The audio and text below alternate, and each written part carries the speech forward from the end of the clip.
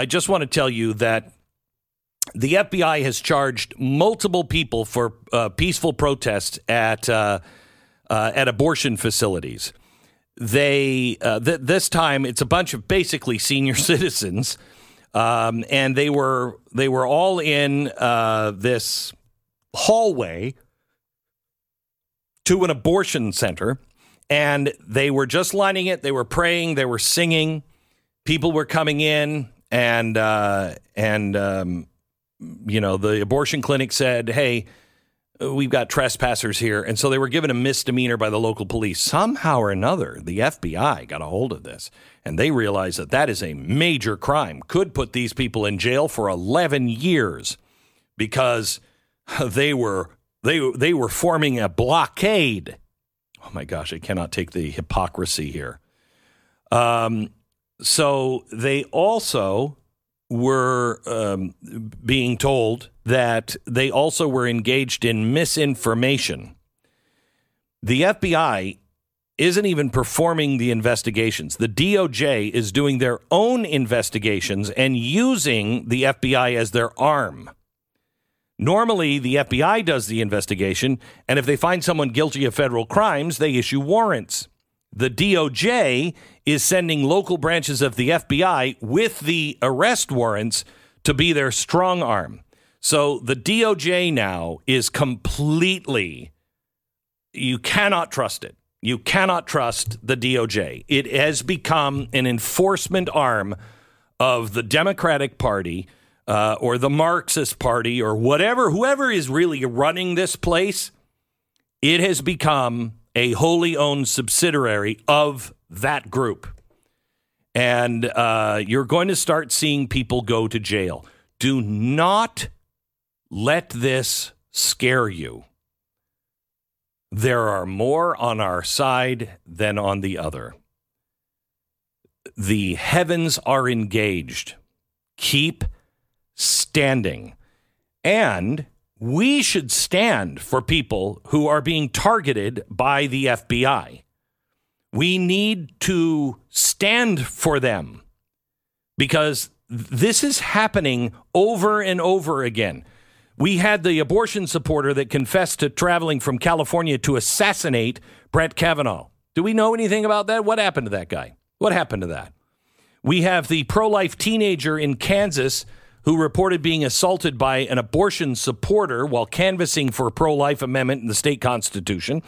In September, an 84-year-old Michigan woman was shot in the back by an abortion supporter.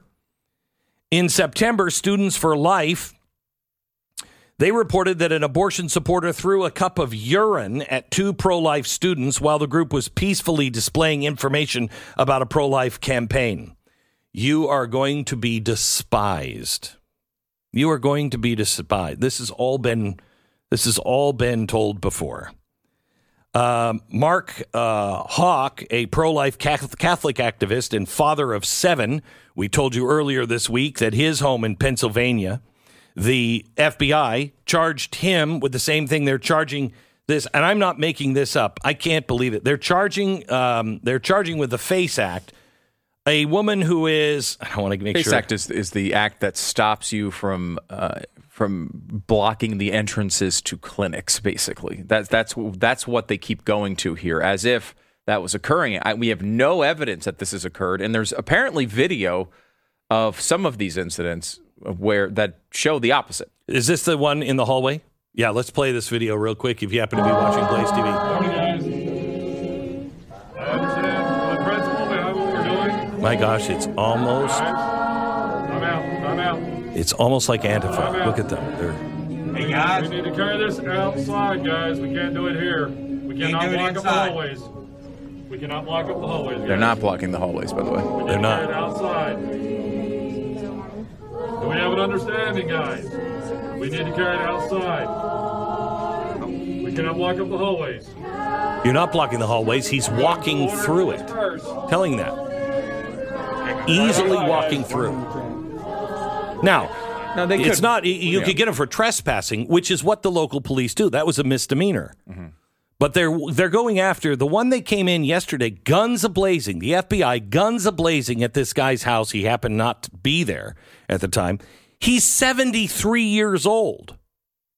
Or Eva Edel, she's 87. Guns a-blazing, got to take her down. 87. Yeah, no, she was planning on doing some real damage. Real danger to society. Oh, my gosh.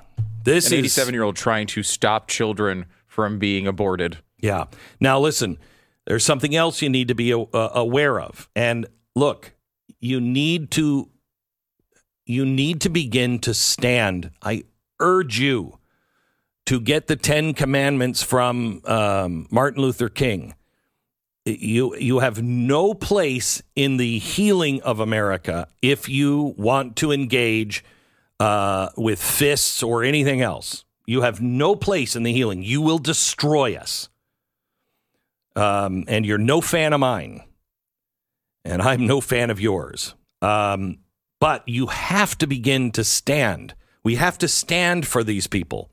Why isn't there a group of prayer activists in front of the DOJ every single day or your local FBI office? That's probably more important because I think these FBI agents locally, they know this isn't right.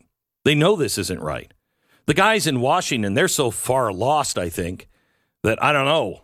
The DOJ lost, but not our local guys. I hope to pray. I pray. Why isn't there prayer activists in front right now? Because they are persecuting people for their religious view on life. These are religious political prisoners in America. I want to give you something else that you need to be aware of that happened, that we found out about last night in 60 seconds. There is newly implemented measures now that mandate that the FBI pass on the personal information of rejected gun buyers to local law enforcement. As part of a sweeping change, federally licensed firearm dealers, FFLs, are now required to provide the FBI with the personal addresses of any individuals who attempted purchase was denied. Well, doesn't the federal government already have that? Because it is the federal government that denies it. We send in the paperwork while we're standing there, and you deny it or you approve it. So you got the paperwork. Not good enough. Now they need the address of anybody who has failed. And not only those who are denied, but anybody who has delayed approval. And the personal information of the rejected individuals. They say it's going to law enforcement, local law enforcement. What does that mean? What is the law enforcement going to do? The changes were quietly implemented last week by the FBI's National Instant Criminal Background Check System to comply with the new federal law. Did you even know this was happening? Also, this should terrify anybody and not... This should terrify everybody who just wants to, have even a surgeon, reach inside of you and do something. Maitland Jones Jr., he has been fired for Princeton University after his course was found to be, you'll never fill in this blank. You'll never fill it. Try. His course was found to be, you'll never do it. Racist. No, that's too easy. Hateful. No. Non-gender affirming. No, his organic chemistry course. It's so easy. Part of the patriarchy? His course at Princeton was deemed too hard. Too hard. At Princeton? Mm-hmm. Mm-hmm. This is the guy who wrote the textbook on organic chemistry. Okay? He's in his 5th edition. The textbook. It's too hard now. He went out of his way. He taped all of his lectures at his own cost so everybody could keep up. You can't make it. You want to go back and reflect. You want to really... Nope. It was too hard. and, quote, that will keep too many students out of medical school. You can't pass this course. Maybe you shouldn't be the doctor. You are not the doctor I am looking for, I think. Holy cow. Now let me talk to you a little bit about something that came up over the weekend, and I have been trying to figure it out and talk to some experts. It took me a couple of days to get to a place to where I could really explain it to you. One of the things that's happening in the market is you've got two big banks, Deutsche Bank and Credit Suisse, that are about to default, or at least it looks like it. Let me take you back in history. Back in March 2020, right at the dawn of the COVID-19 panic, some interesting things happened on Wall Street. March 9th, the Dow Jones Industrial Average lost 2,000 points. That's more than a 10% crash in a single day. At the time, it was one of the largest single-day declines in the U.S. history of stocks. More than $1.8 trillion was wiped out from the U.S. pensions and retirement funds in a single day. March 10th, the very next day, the Federal Reserve began making emergency loans to what were considered to be systematically important banks. That is, banks that are just too big to fail. Now, it's important to remember that we didn't learn about these emergency loans made during March of 2020 just as the WHO and the CDC were declaring a pandemic. We didn't learn about those loans until 2 years later because the Fed they're no longer required to tell you who they're making loans to or for how much until 2 full years after it makes the loans. So they say that's not to make sure that nobody is panicking. Well, investors, if they knew in real time these banks needed cash, it would cause a run on the banks. So, for example, on March 9th, the Dow lost 2,000 points and more than 10% of its value. So on March 10th, and we know this now because 2 years have passed, the U.S. Federal Reserve made $112 billion in emergency loans to 24 banks. Stocks rebounded slightly. But then the first deaths started being reported from COVID at retirement homes. Trump canceled the international travel, and within a couple of days, stocks were down another 1,500 points, shedding $4 trillion in wealth from the portfolios of Americans in just a couple of days. For its part, the Fed continued lending, distributing a total of $1 trillion in emergency loans to banks in just a 6-day period. Remember, this is 2 weeks into the pandemic, well before businesses were shut down. At this point, all that had really happened to the economy was that stocks, the forward-looking investment vehicle, were declining. But this was enough for the Fed to print $1 trillion in new currency and loan it out to the banks considered too big to fail. Not just our banks. No, not just the U.S. banks. Some of the largest borrowers in the past 20 years from emergency loans from our Federal Reserve have been foreign banks and investment firms. Nomura Securities out of Japan, BNC, Paribas, the French bank, Barclays Bank out of the UK. All of these are the largest borrowers from the Fed. So, was the largest Swiss bank Credit Suisse? The largest Swiss bank, Credit Suisse, were they on that list? Oh, yeah.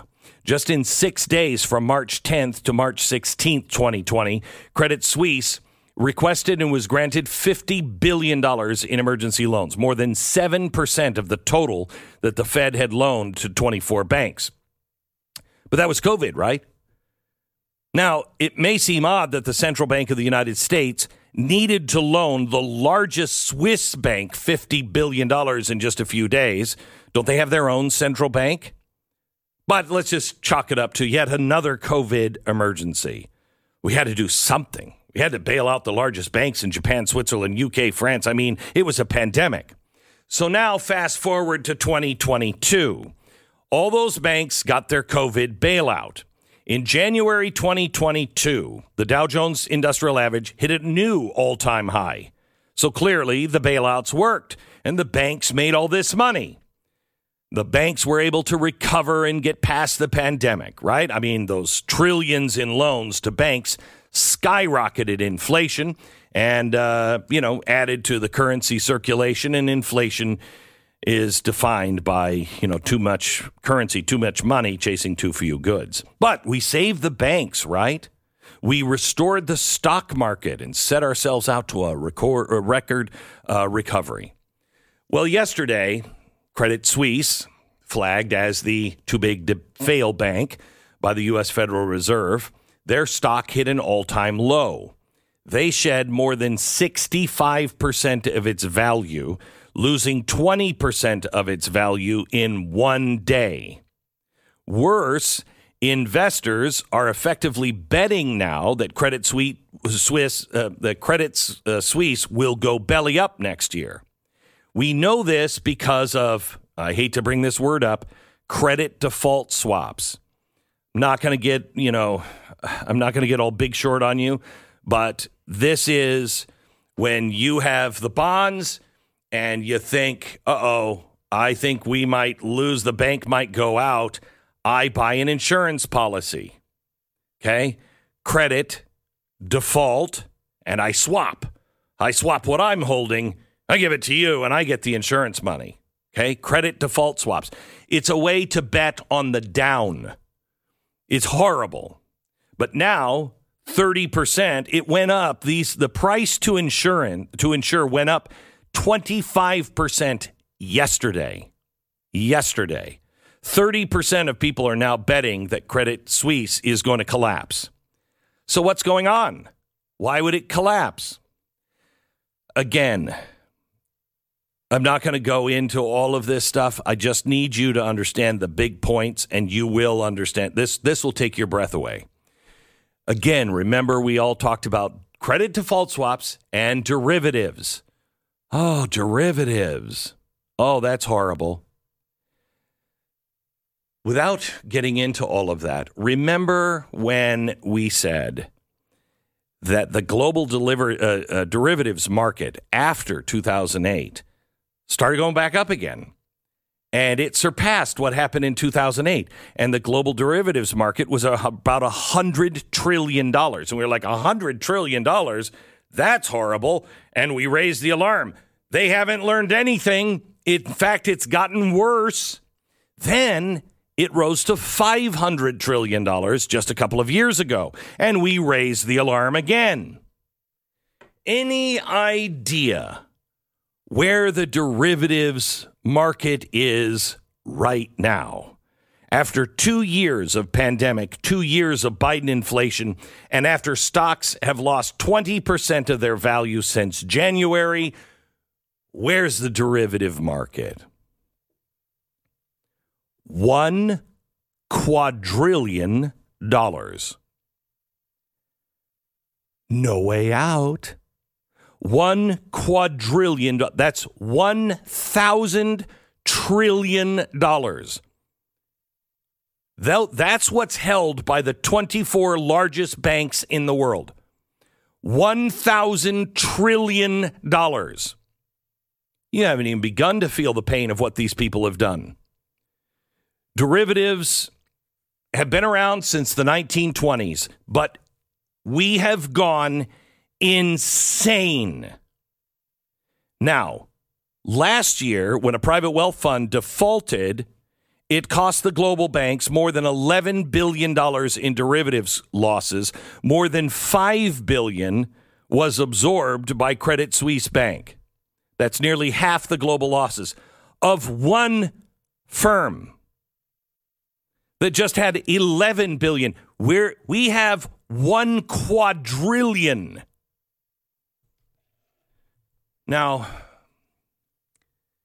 if I'm you, I could easily say it's a German bank or a Swiss bank, and it's not my problem. But it is your problem because it is your dollar, your currency provided by your Federal Reserve. Why are there not people standing in front of the Federal Reserve demanding answers and holding signs up $1 quadrillion. Where does inflation come from? You think it's all government spending?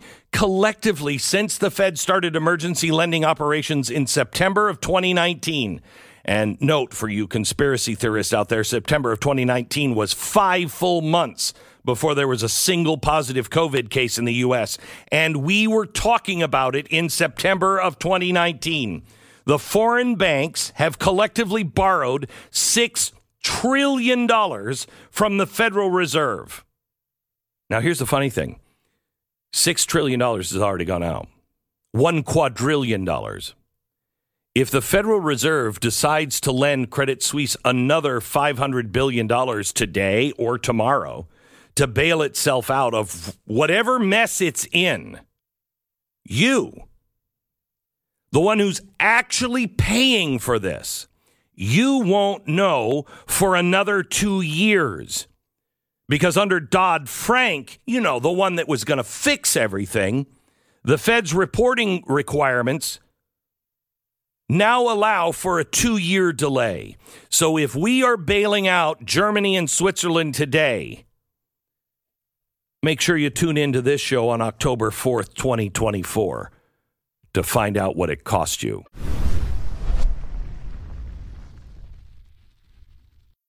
Thank you for being wide awake. Thank you for paying attention. Stu and I were just talking off air, and he just said to me, you know, these aren't long-term plans anymore or problems. These are happening right now. It's really scary. I talked to Brian Riedel from the Manhattan Institute yesterday just about the debt. You mentioned it quickly as one of the problems, and it seems like it's way down the road. It's not. It's not down the road.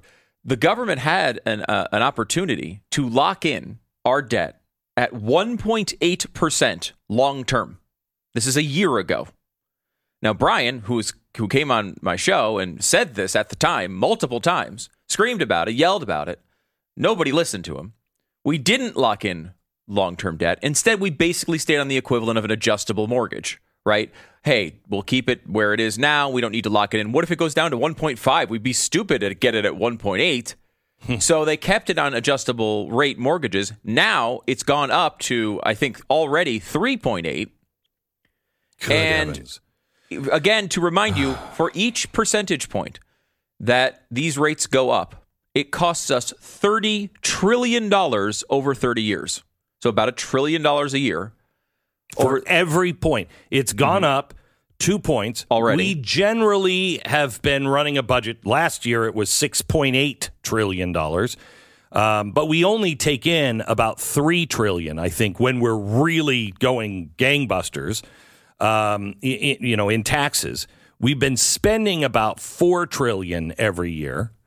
That means that today, just with the interest rates, we have $2 trillion of interest alone. Yeah, we're not getting anything for that. No. It's important to understand. We've already spent that money. So this is just your rates going up. Half of the money that you pay for income tax, half of it should go to just pay the loan. Just pay the interest on the loan. Money we've already spent. Correct. Years ago, maybe even decades ago. Mm-hmm. So your $2 trillion, they're not going to cut our budget by $2 trillion. They're not going to do it.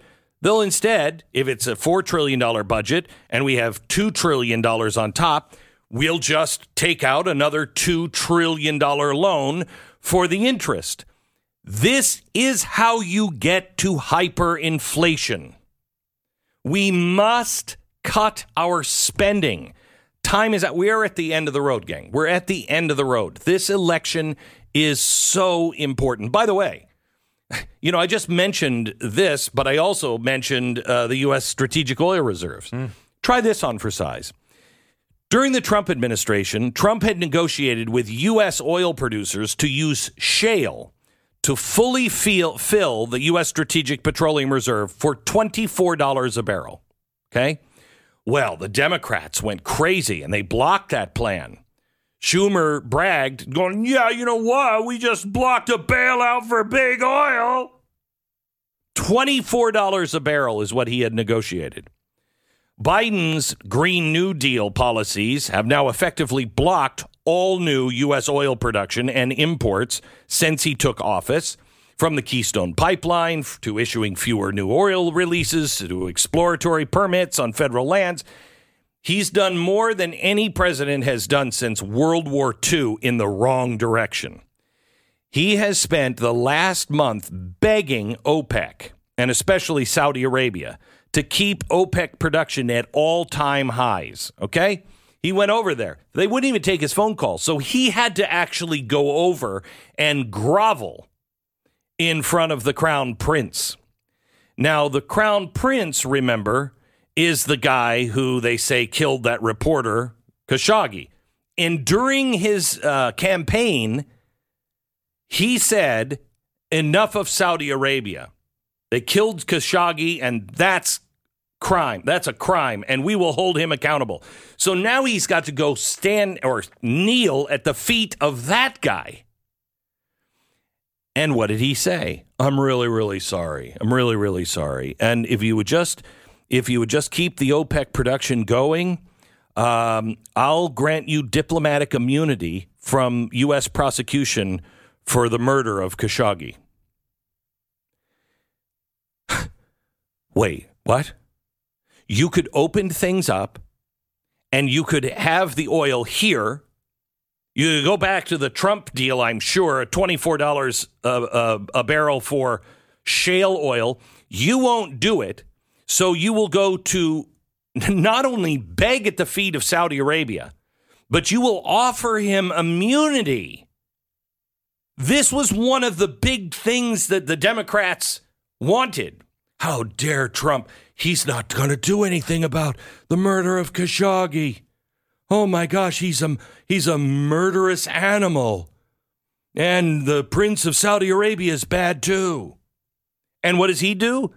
Biden goes over and says, by the way, we won't prosecute you on that.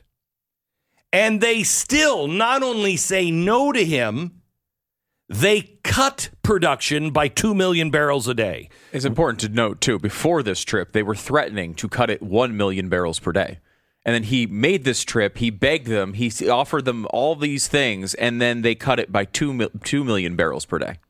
Think about this. Could there be a more incompetent person than Joe Biden? I don't know. I mean, maybe he's doing it all on purpose, and he's very competent. I don't know. But he's not acting in the best interest of the United States, or he's not capable of doing it. One of the two. No. You know, if Donald Trump were doing this, or if anyone was doing this 6 years ago, everybody would be like, whoa. You're arresting people who are praying and singing in front of abortion clinics. Okay, maybe we're just going to ignore that. But we wouldn't be going in guns a-blazing with an FBI raid when it locally had been dismissed. We would never put up with these gas prices. We would have never put up with Afghanistan and then the politicizing of our troops. We would never, ever, no Democrat, I can't say no Democrat, no traditional liberal would have ever said, yeah, double mastectomy for 12-year-olds. I'm good with that. Oh, we got to cut his penis off? Yeah, sure. Go ahead. He's 8. Why not? Nobody would say that. No one would say that. And now we're apparently okay with it. That's interesting. You trust these people?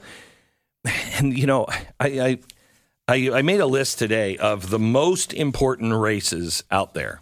And I wanted to talk to you about it, Stu, because you might disagree. But I think the most important race out there is the Fetterman-Oz race. And here's why I say that. Yeah. Not because I'm a big fan of Oz. I mean, if I lived in Pennsylvania, yep, I'd be voting for him. But not a big fan of him necessarily. But what does it say about the people in Pennsylvania that they will put a guy in who is clearly damaged?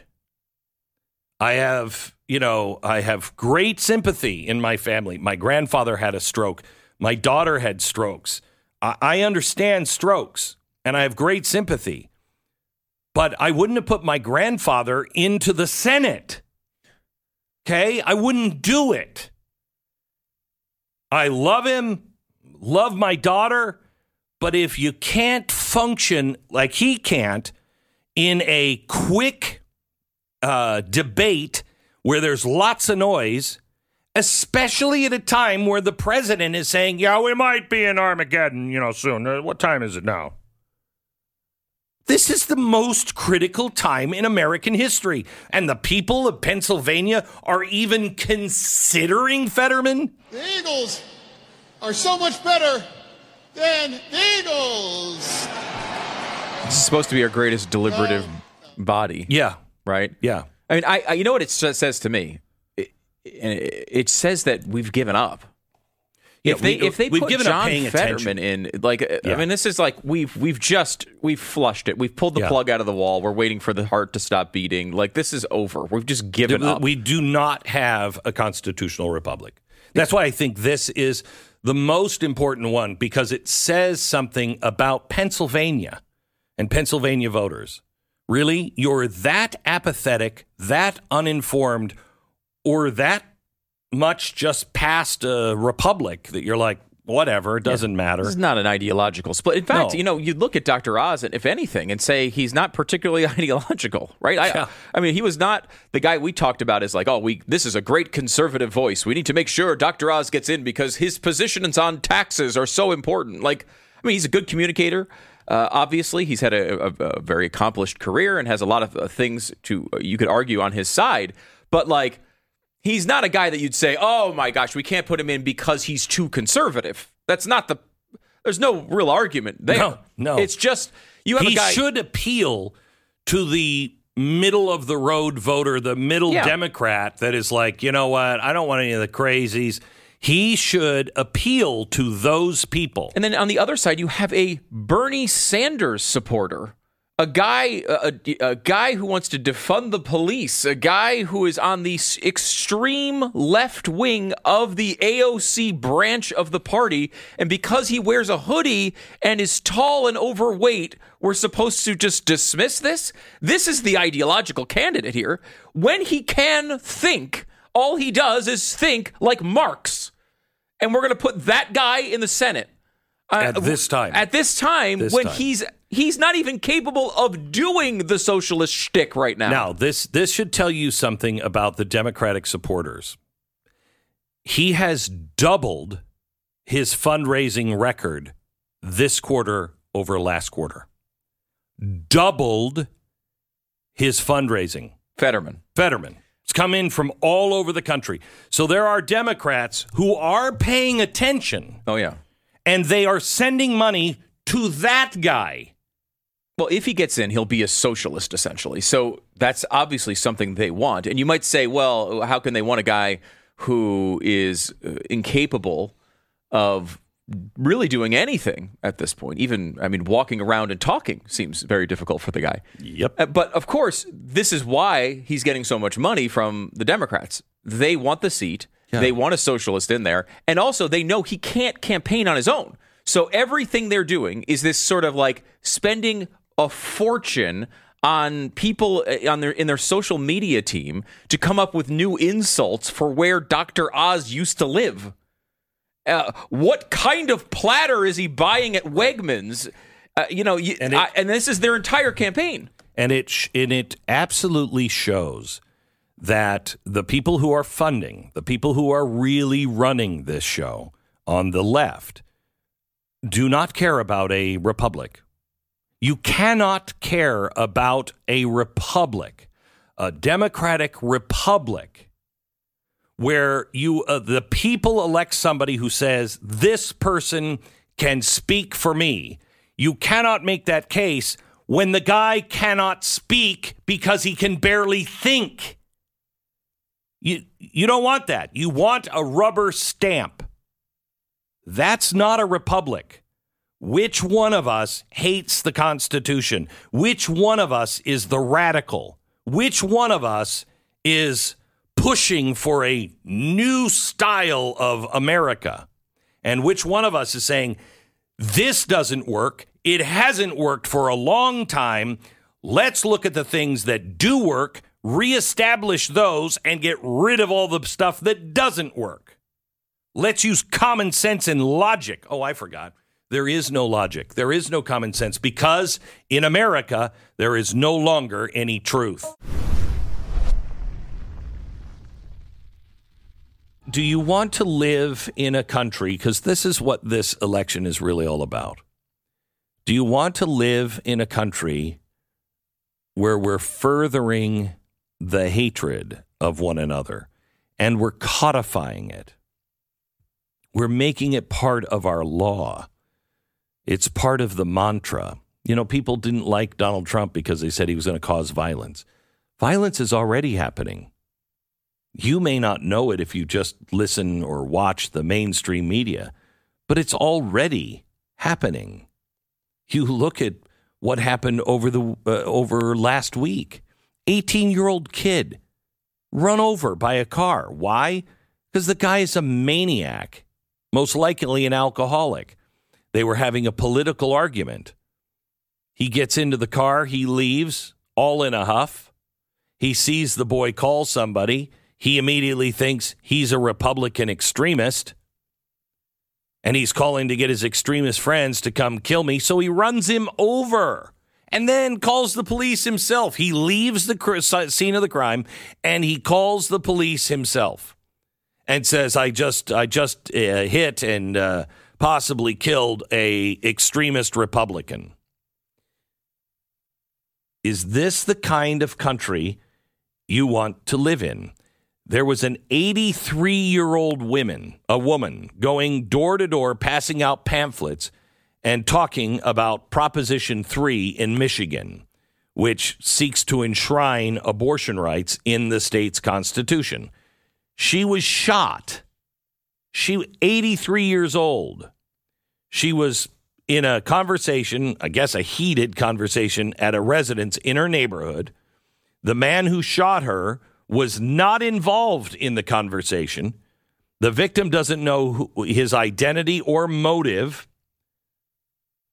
but she had to drive herself to the hospital. She had to drive herself. She's an 83-year-old woman. She leaves your door. Somebody in your neighborhood shoots her, and there's no one to take her to the hospital? She has to take herself? Is this, I don't care who that is. I don't care who comes to your door. You don't shoot people, let alone an 83-year-old woman. Is this the America you want? Hillary Clinton this weekend compared Trump supporters to Nazis. God, if we didn't have such a bad school system, there's a reason why they buried the Nazis. They buried them in education because we brought a lot of Nazis over here. After the war, we brought all the top scientists over. Oh, well, we're afraid of Nazis, but not that afraid of Nazis. And they made Nazis into the big boogeyman because the left prefers communism. But it's the same thing, except one's a public-private partnership, which is exactly what the World Economic Forum and Joe Biden are pushing for. When they say democracy is at stake, they mean democracy. They don't mean the republic. They want one man, one vote, and that's the way fascism always starts. You can vote, and they'll vote in who they want, and then there's no more vote. That's why we have a republic. I pray that people will wake up. I pray that people will do their own homework. People are rediscovering the Constitution and the Declaration. And that's a really good thing. rediscover your faith, to really know what's true, you really have to start at the beginning. And if you don't have a faith, I urge you to find one, but if it's just not for you, okay. What were the things that your parents or your grandparents taught you that you know to be true? Just behave that way. Just the things that we all used to know were true. Do that, the next right thing. All right, so one of the things that is trending today is OPEC is considering cutting oil production to increase global prices. Oh my gosh, how could OPEC do this? Because it's OPEC. They're not exactly the Red Crescent or the Red Cross, okay? They're in it for the cash. So OPEC has decided to raise the cost of oil production by reducing oil production. Okay, that sounds fantastic for us at the gas pump, right? Why they're doing this is because you're starting to see the beginning of the Western world not buying as much gasoline. You're starting to see demand destruction. And that, again, is what the Fed has been looking for. And it's so important because they just say this all the time like it's no big deal. We just need demand destruction. That means they need to make your life so unworkable that you can't afford gas. So the price of gas collapses. And you're still not going anywhere. Remember COVID? You're still not going anywhere because you can't afford it, because everything is so expensive. That's what demand destruction means.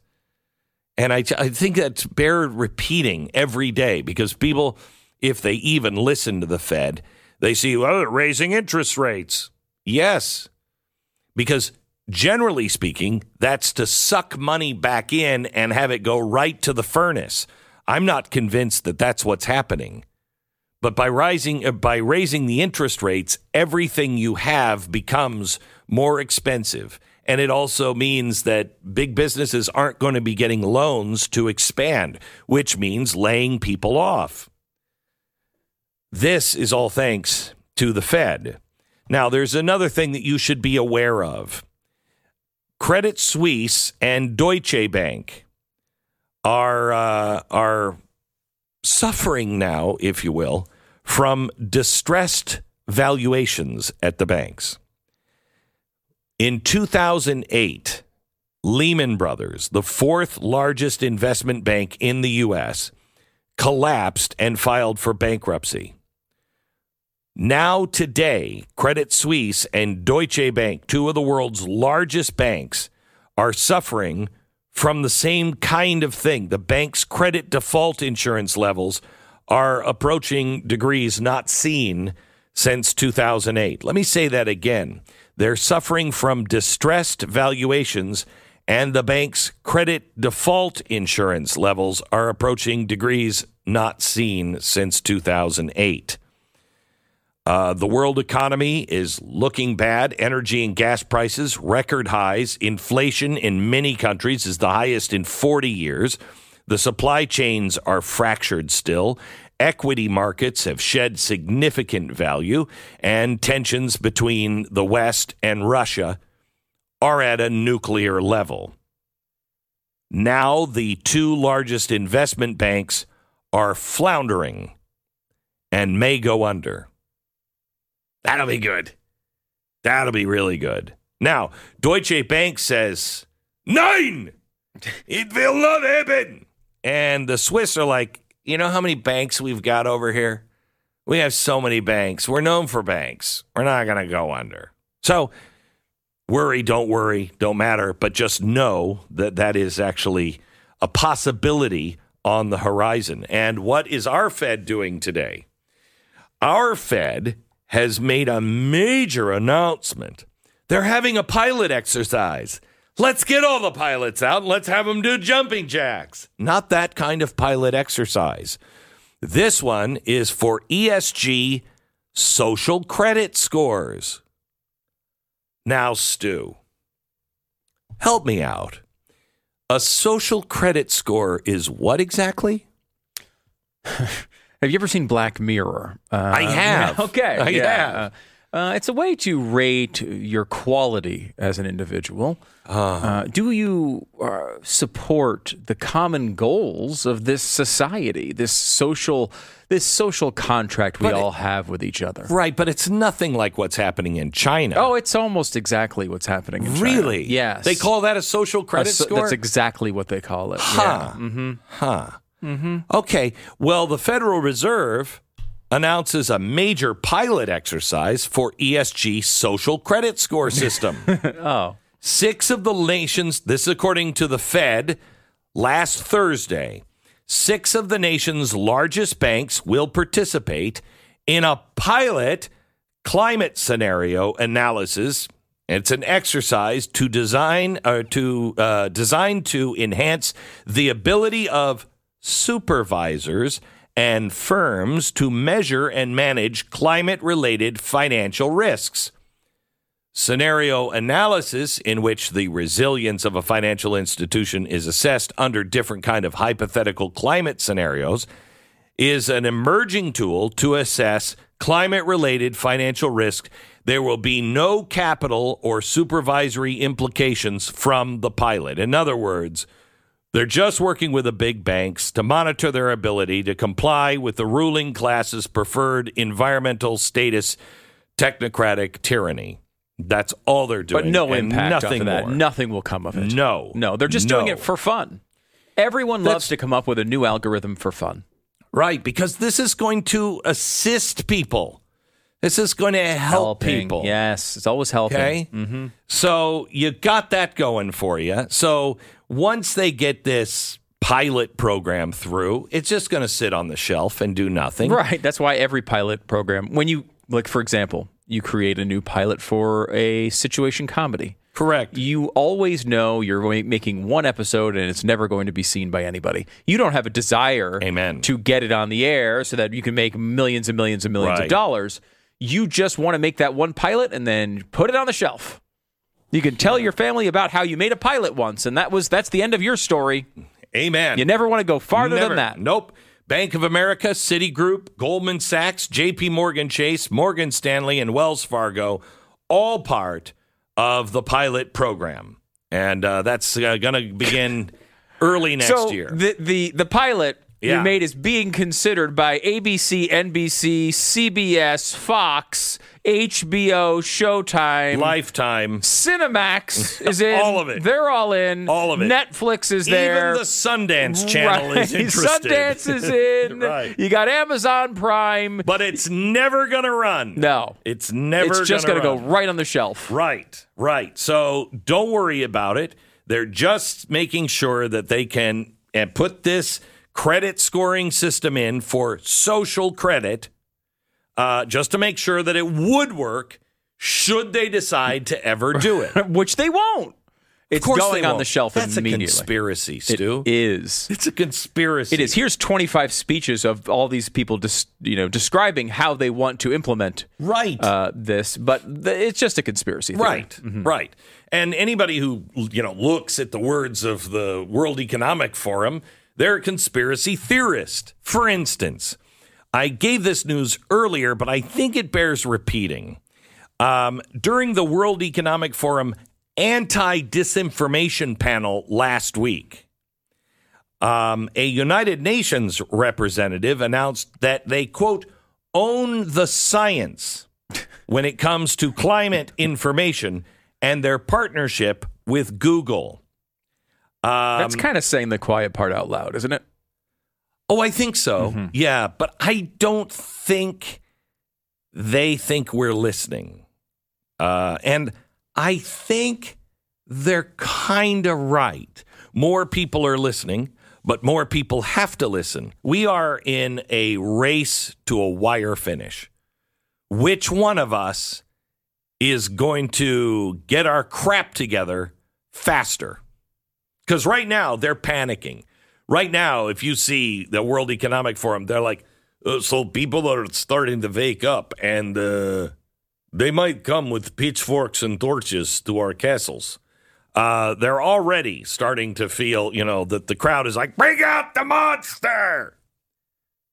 If that happens, they're in trouble. So they've got to move faster and create more chaos. I think, if we were playing a game of Risk, have you ever played with anybody like this? You play a game like Risk, and all of a sudden the tables turn. You think you're winning, and the tables turn, and all of a sudden you're losing. And then that person, because they're a piece of crap, they just pick up the whole thing and just throw it off, flip it off, and all the pieces are on the ground. That's what I'm afraid that they might do. That they're like, oh, really? Because chaos works in their favor.